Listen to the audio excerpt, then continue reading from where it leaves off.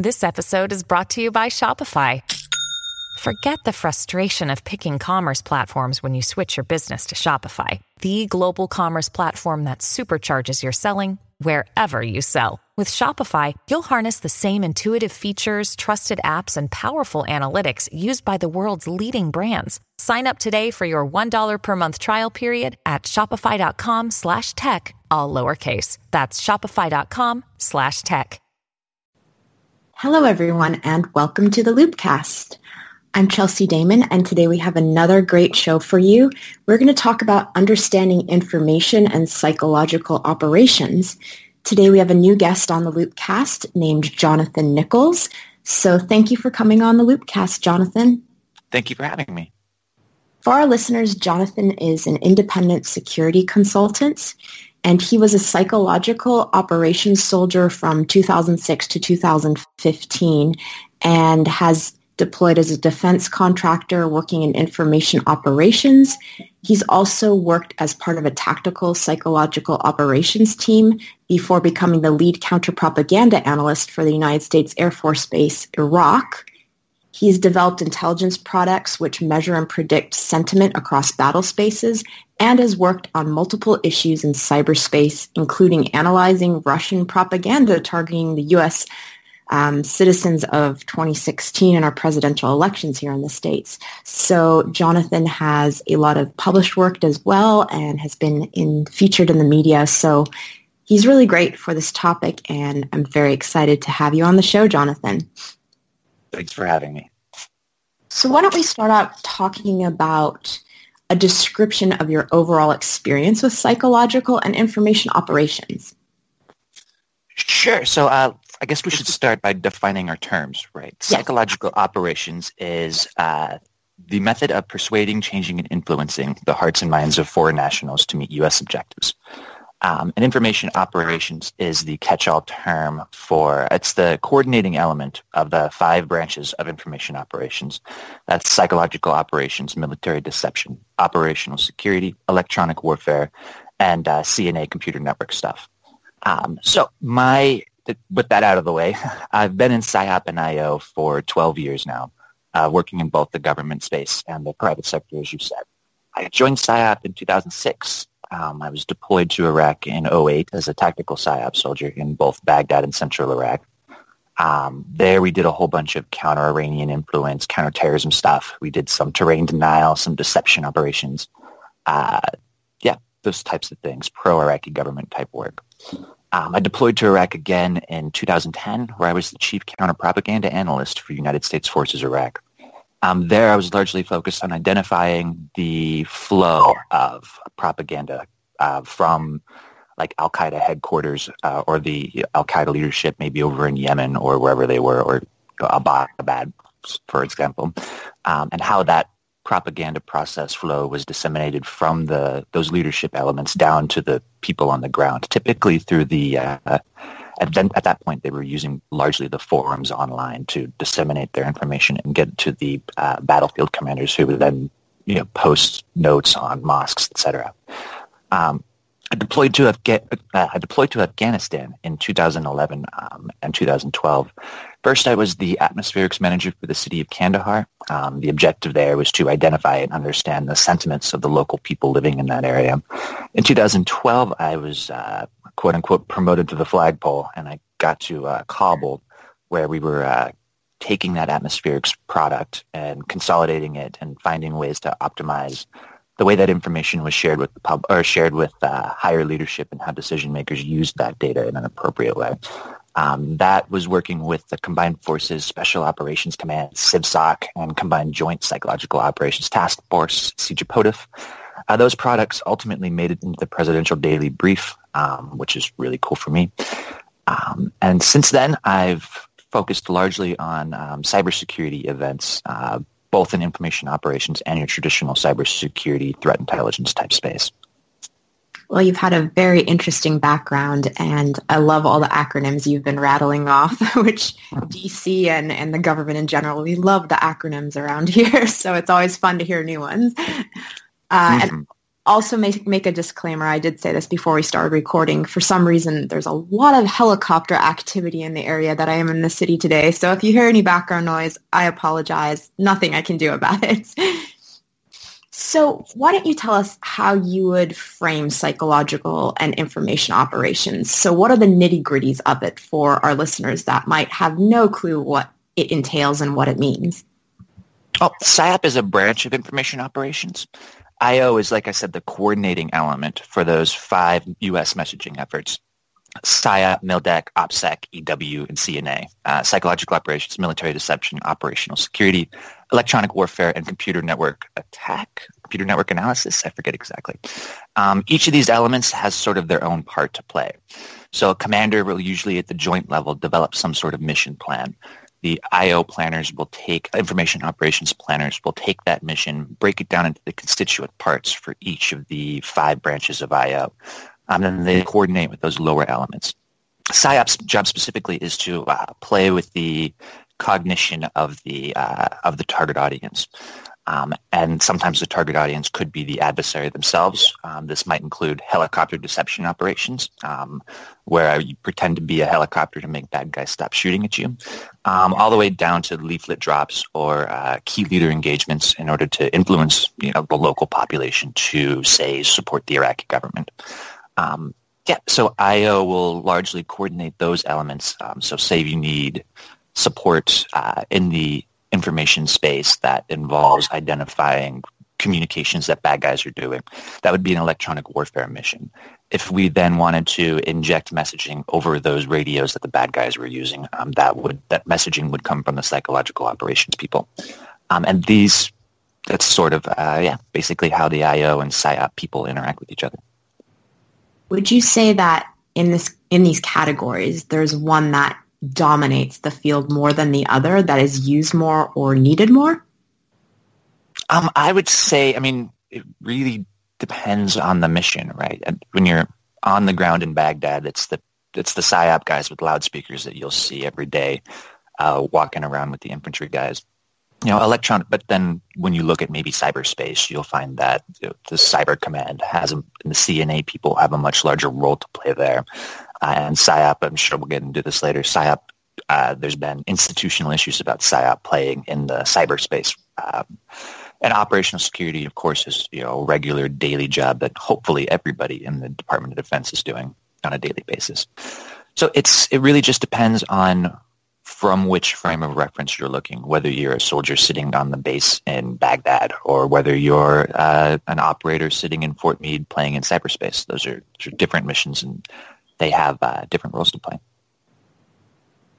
So considering technology and psychological and information operations, how central is technology in the roles that it plays? Well, so PSYOP and IO are all about affecting information wherever it resides. In information security, you typically hear that information is either to be set in transit or at rest. As we said before, the roles of electronic warfare is to deal with the electromagnetic spectrum and disrupt and degrade the adversary's data sent over those airwaves.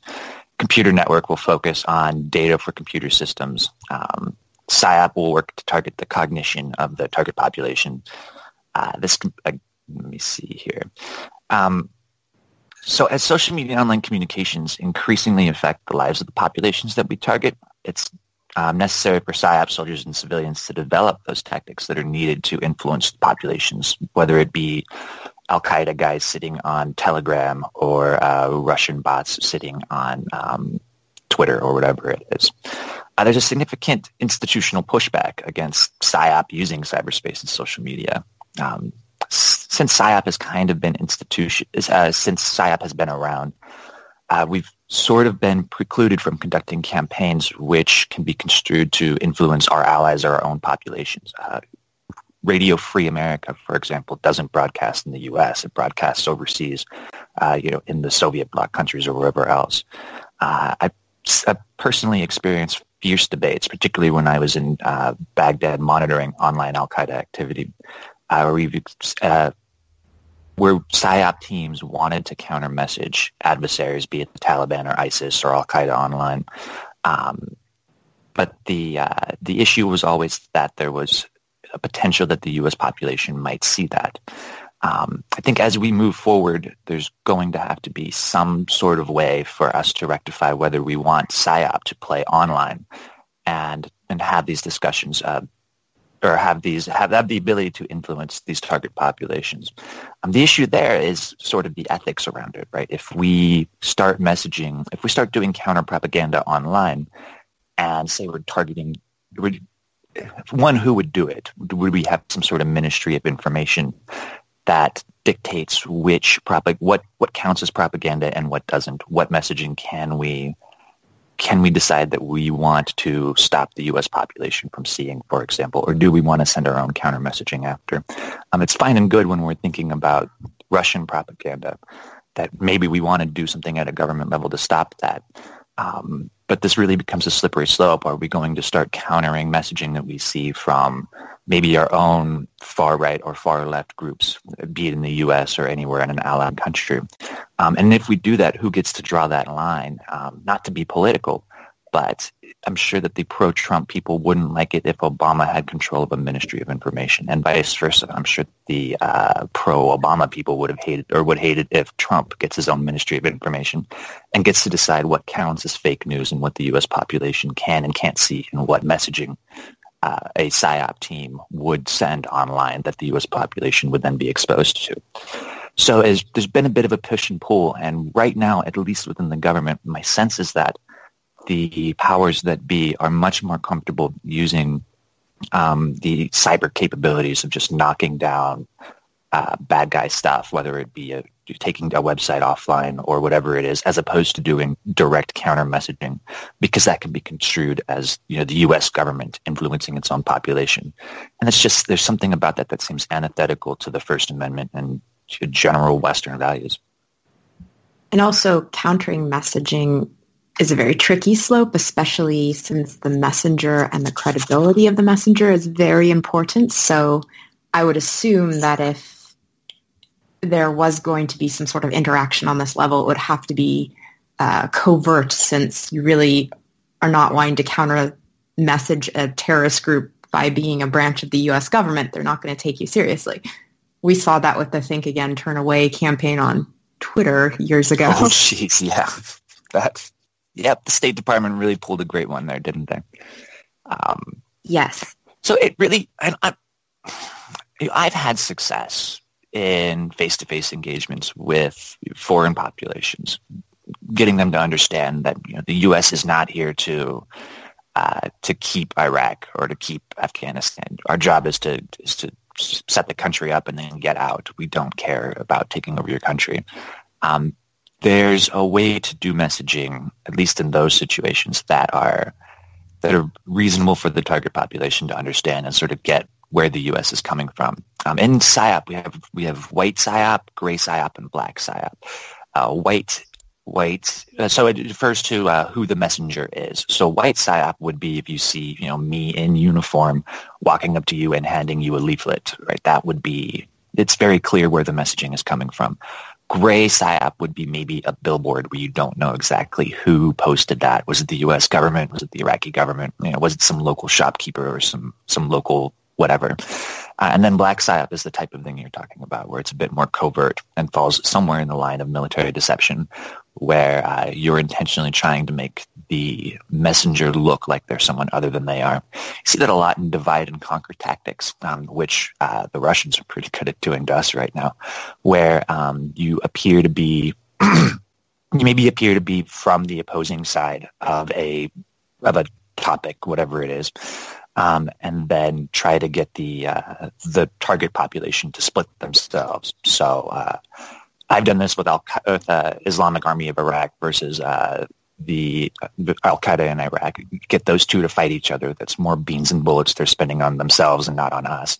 And you see the Russians doing it. Well, they will pretend to be, some crazy person on the internet. And then I think a good example was when they intentionally put they went online and intentionally put a local Islamic group in the same location as a pro-gun rally. And that was an example of black psyop deception, where they tried to get both parties to start a fight with each other on the same location. I think it was somewhere in Texas during the 2016 years. I think it was Texas. Yeah, I vaguely remember that. Mm-hmm. How should we conceptualize and frame success and failures within psychological and information operation campaigns? So you've highlighted all the different ways someone can go about doing so, but what would we consider a success, and also what would be a complete failure? Well, measuring the success or failure of any messaging campaign, whether it's PSYOP or how good McDonald's is doing, has been something that we are totally capable of doing and have been for some time. Marketers will tell you that they do it with a variety of tools, whether it's poll data or click rates on Twitter or positive engagements with brands and brand recognition. In PSYOP, the doctrinal term for this, if you were to open the field manual, is called measures of effect.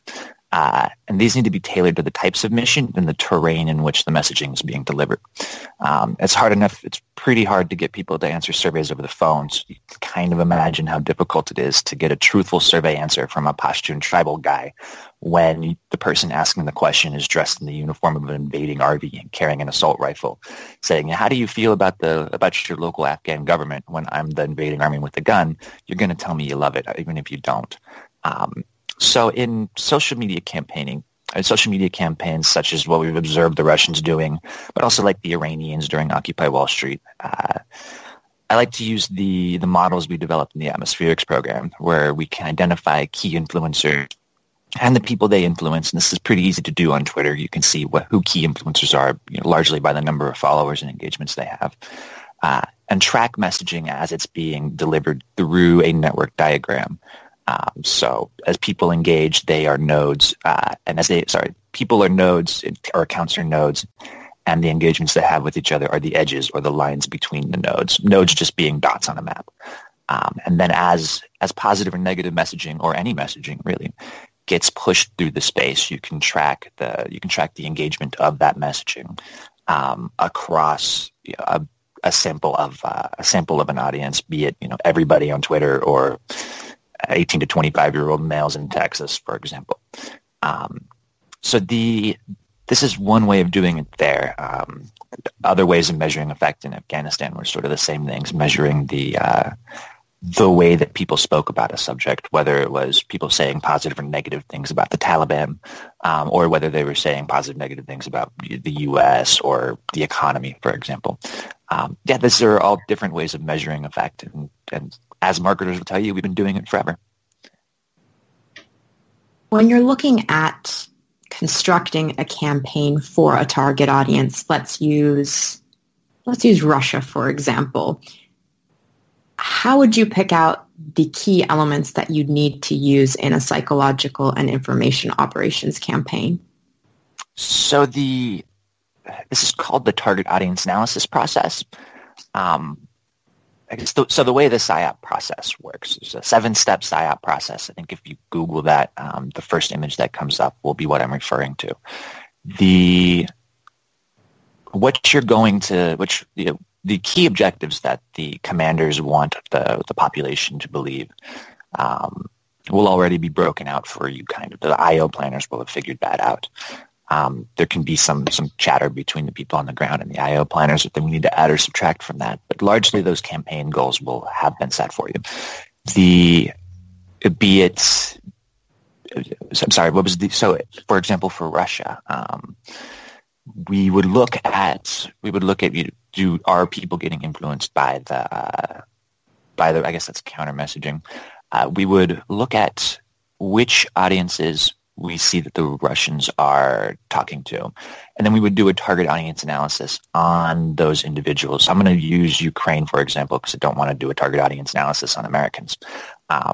The people in Donetsk, for example, might be the kind of people, or might be relatively conservative in their beliefs. They might be largely an older population, et cetera, et cetera. We would take these individual characteristics, break them down into target audience groups, So one group might be the 18 to 25-year-old males. Another might be the elderly key leaders in the Donetsk region, whatever it is. And then we would identify the conditions and vulnerabilities for each target audience group. So what do the 18 to 25-year-old males like to do with their free time? And how is that different from what the other target audiences like to do with their free time? And these things, what colors do they? Green means something different to the Iranians than it does to Americans, than it does to the Japanese, for example. So all these things would be identified in what's called the target audience analysis worksheet. Then as we develop our PSYOP campaigns to influence these people to hold whatever beliefs that we're trying to get them to hold, or not hold the beliefs that the Taliban say are pushing or the Russians are pushing, we would take all of these conditions and vulnerabilities of the target audience, apply some sort of logical argument to, here's the line of persuasion that we're going to use. You should believe in the Iraqi government because they also like the color green, whatever it is. And then we would, so that's essentially how we break out the messaging. For a campaign, I'm sure it really depends on the issue, but is there a general timeline that you would give yourselves to spread this message and see its results? Yes, that's what the target audience analysis cell at the Combined Joint Psychological Operations Task Force does. That's literally their mission. There is a timeline. It usually will extend 2 years out or so. And in there you will have decision points where you decide, where you stop and measure what you can from the target audience, be it through polls or through atmospherics or other ways of collecting what the target audience is thinking about a given subject. You say if it's counter IEDs, you can pretty easily count how many people have called a tips line and say that, hey, we found IEDs in this area, when we know that there's IEDs in the area. We can then, so we measure we make decision points. The counter IED is probably a good one. We'll run the campaign to see how it's going, and we'll stop at a predetermined moment in time, collect our atmospherics, or hopefully we're collecting atmospherics continually, identify if the campaign is working. If so, maybe we should keep going. What is working, what isn't working, adjust the campaign as needed. Maybe, it turns out that we've been using the wrong color, or we accidentally said something that was offensive and we didn't know it. And so we'll make those adjustments there at the decision point. Or if it's egregious, we'll make it on the fly. But typically, there's a whole set. There's actually is a chart that we use to identify when a campaign's going to go out, what campaigns are going out, how they present a unified message. And so that's sort of how it works. And it's not too much different than what you would expect from McDonald's messaging. I'm sure that they have 4 or 5 different advertising campaigns going at any given time. And I'm sure that they stop and collect poll data or whatever it is to identify what messaging works and what doesn't. And in that way, again, it's not at all different from what marketers would do.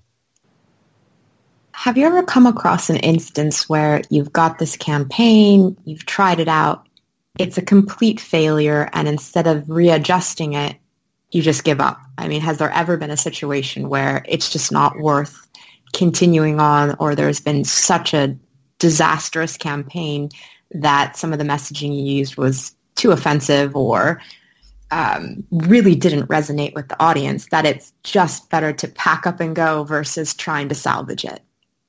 Well, I once accidentally was handing out exploding tips line lighters, so I stopped that one right away. As soon as I think that's probably the clearest example. We found that the lighters were defective. In the Iraqi heat, they would explode. But we didn't realize this until we kept hearing a lot of large explosions or little explosions from inside the container where we kept them all. And we came in, we found boxes and boxes of lighters had exploded in the heat. So we stopped handing those out real quick. That's a good idea. It's a very explosive messaging campaign. Absolutely. So thinking about information and psychological operations, I think a lot of people would bring up Russia, of course, with the interference we've seen in our elections, the 2016 elections. And when we have the case of Russia, it's a state against another state. But then you've also talked about countering messages and psychological operations of non-state actors. So we have this, big state versus non-state, so higher level versus lower level. How do you tackle the two? And would one require more high-tech versus low-tech initiatives to attack the issue? I'm sorry, there's some background stuff going on here. 1 second.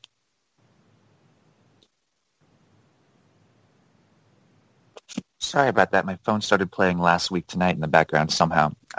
No worries. What that was. So the way that it's again a little bit more about how the adversary is messaging than it is state versus non-state. So if the messaging is being done online, as I think whether it's ISIS on Telegram, or whether it's Russia on social media stuff, the preferred methodology seems to be to knock down those things and keep PSYOP out of it for fear that we would see the U.S. population observing propaganda or counter-propaganda from us. When we're talking about on-the-ground stuff, the Taliban tend to like to conduct their activity with key influencers in the village. So we'll see them try to target the government officials, the military officials, or the religious officials in a given village or region or whatever it is. And so if that's the way that they're controlling their messaging, then it's a good idea for us to also engage those key nodes and key influencers in the village. And, as they're trying to instill fear in the general population to follow the messaging of those key leaders, we will do several things to try to make sure that the local population maybe doesn't feel or doesn't have to feel afraid of the Taliban, and they can go ahead and think their own thoughts. The Russian interference seems much more grassroots. They seem to be interested in dividing groups into in-group versus out-group type messaging. So you can think of trying to get two audiences to never even be aware of the basic news that the other audience is consuming. You can think of what MSNBC is playing versus what Fox News is playing.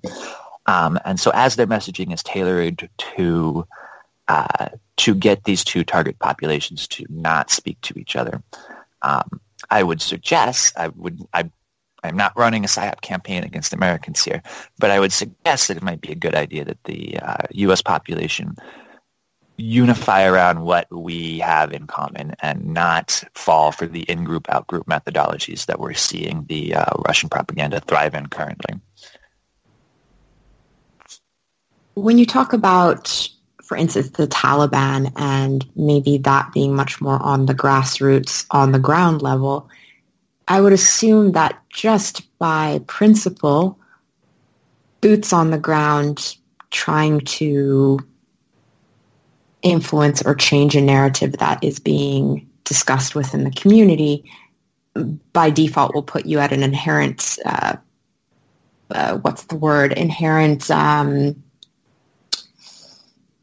risk and also drawback because you aren't from the community, you're an outsider. So how do you deal with things like that when you're on the ground in a situation like that where it's a completely different community and you are that outsider influence, so therefore you're at a disadvantage?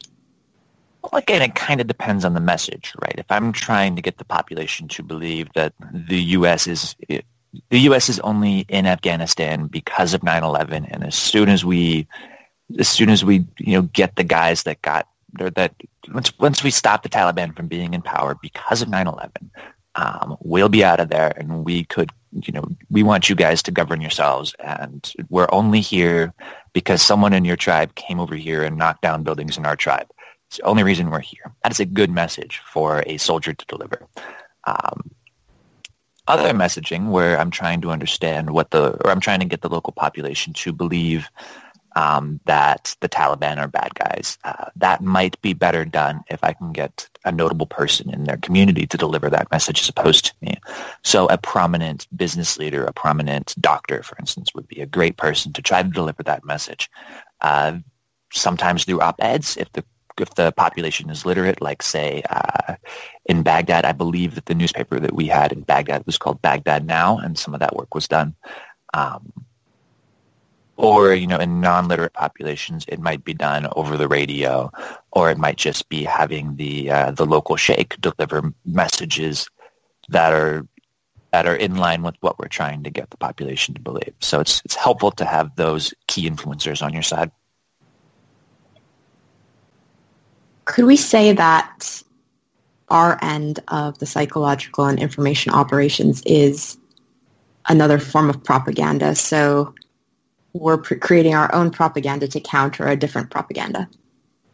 I'm doctrinally supposed to tell you no, but I'll also tell you that the minute they bring that up in the schoolhouse, everybody laughs. So yeah. Okay, we'll move on to another question.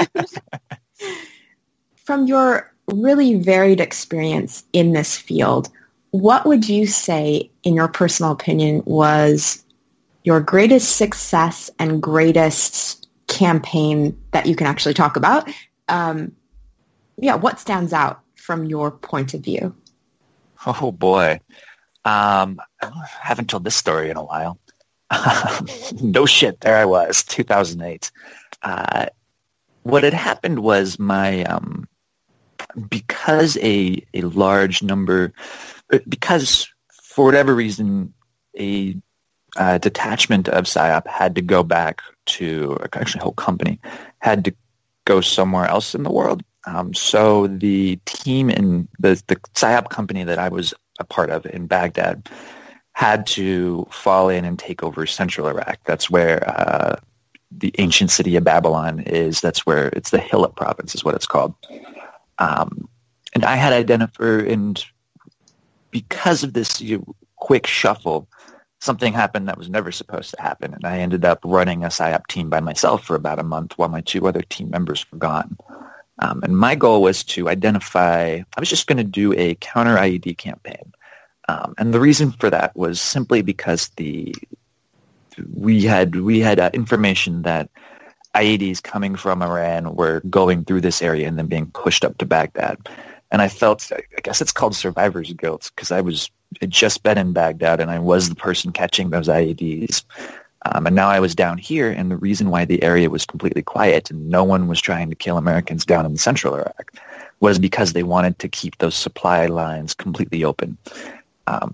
So I developed this campaign, and old school with the map, put pins in and tracked every historic IED location, IED cache location where they bury these things for future use.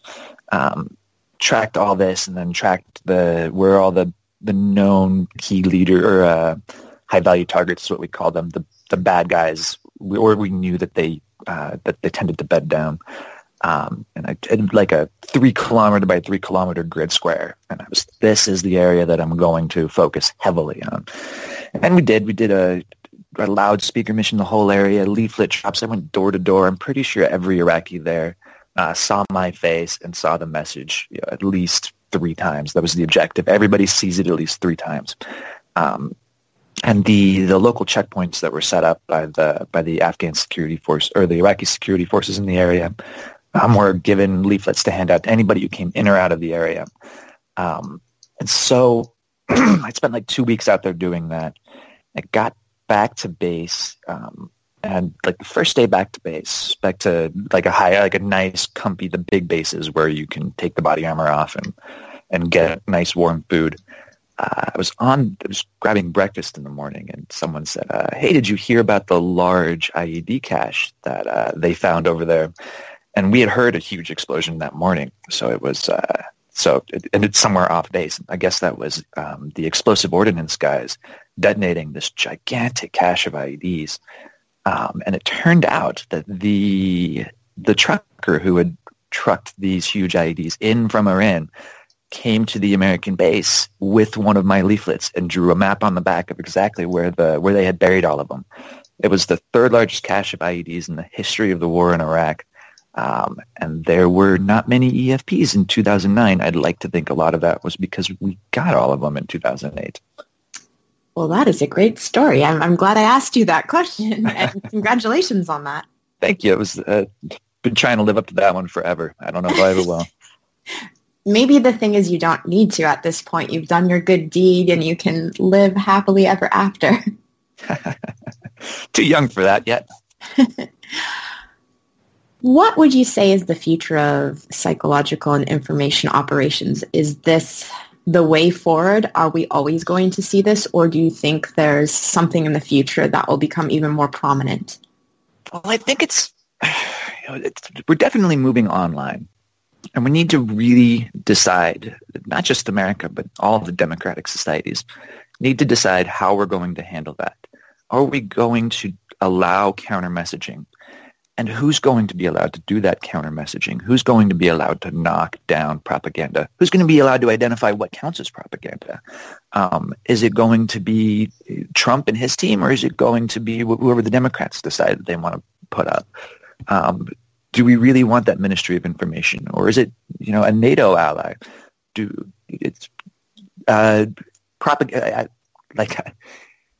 In the UK, you're not allowed to even have adversary propaganda. If you have a copy of it's criminal to hold, the Al-Qaeda magazine, the Inspire magazine in London. Whereas in America, it's totally fine to have it. I have several copies, and I'm not a terrorist, right? Yes, I found that out the bad way last time I was in the UK, so I completely understand. So do we want to apply that standard, or do we want to let Germany do it? In which case, no one's ever allowed to look at they can't have the History Channel because they're not allowed to see the swastika. I don't know how exactly true that is, but I know that my history YouTubers don't do the swastika because they'll get demonetized in Germany just by having it, just for showing history of World War II. So do we really? How are we going to apply? How are we going to identify? How we're going to counter propaganda? Who's going to be the arbitrator of what counts as propaganda? Is it the UK? Is it Donald Trump? Is it Germany? Who's going to do it? Who gets to be the Ministry of Information? Who gets to decide when we've crossed the line from free speech into propaganda? Particularly when we don't know we don't necessarily know when we're just seeing messaging, whether it's an American civilian saying it, in which case it probably counts under the First Amendment, or whether it's somebody in Russia typing it, in which case it's probably fair game to counter. And then, like I said, who gets to do that countering, and with what? Do we get to limit the American people's or the UK's people ability to even observe adversary propaganda? Or do we get to have a Ministry of Information to counter that propaganda? And that's a scary world. I think I saw that in V for Vendetta. Do we want a government Ministry of Information to tell us what to think? I don't know the answer to it, but it's something that the democratic peoples of the world really need to sit down and have a soul-searching discussion about, because this stuff's not going away. That's really important to think about, because it really does become this idea of, especially here in the States, the notion of free speech and being able to read and view whatever we choose, or privacy issues and security issues. And I know we've seen tech companies come under a lot of fire, especially overseas in the UK, so to speak, because of some of these issues and who holds the responsibility for the content on their platforms, et cetera, et cetera. Yeah, I would add that of all the Western peoples that have been dealing with this propaganda for some time, far and away the best example I've observed has been the Estonians. They'll come to think tanks here in DC and regularly just yell at Americans, yell at us. How come you guys aren't training your people to understand and identify propaganda? They like to say that they've done that, and their population is in some senses inoculated against Russian propaganda. simply because they've been trained since they were kids to identify what is propaganda and what isn't. And they tell us that we need to get media literacy into schools. And of course, we shoot back to them. That's easy when you're a small state. When the way that we do our education system, the people in Virginia and people in Washington State and people in Texas, those states get to identify what they're going to teach and what they aren't going to teach. And I'm not entirely sure I want individual school districts to decide, be it in Alabama or Texas or Washington State, get to decide what counts as being media literate and what doesn't. It seems like we have some real issues to search through here. On that note, you're new to the Loopcast, and we like to give our guests time to maybe elaborate on something that we might not have touched on or have a final say before we end the show. So I'd like to hand the floor over to you. Well, so one thing I think you had asked previously was, is there a failure case for what we're having to deal with Russia? I think the biggest failure in this case would be if we simply bury our collective heads in the sand and refuse to measure the adversary's messaging at all. I don't mind if we have debates about what messaging is effective, whether the Russian messaging in 2016 was effective in convincing people to vote one way or the other. I don't mind having that debate, but it seems like we've really put our heads in the sand and we really need to get it out and at least measure the effects of the adversary's messaging. Identify what worked for them, what didn't work for them. Otherwise, we're just going to have this same debate in 2020 and for the rest of the elections from here till forever. So regardless of where your audience stands on whether the Russian messaging was effective or not, I think we should all be able to reasonably agree that measuring the effect of the messaging is something we very much need to do and get that in the hands of our decision makers so we can do something about it. I'm not seeing enough of that done out there, and it's really concerning as we go into future election cycles that we're not really even attempting to measure the success or failure of these propaganda campaigns. And I think that's putting us at a significant disadvantage. Well, with those words, I think that's a perfect way to end the show. And I want to thank you again for coming on the Loopcast, Jonathan. And hopefully we can have another conversation along these lines in the future. Thanks for having me. It was fun.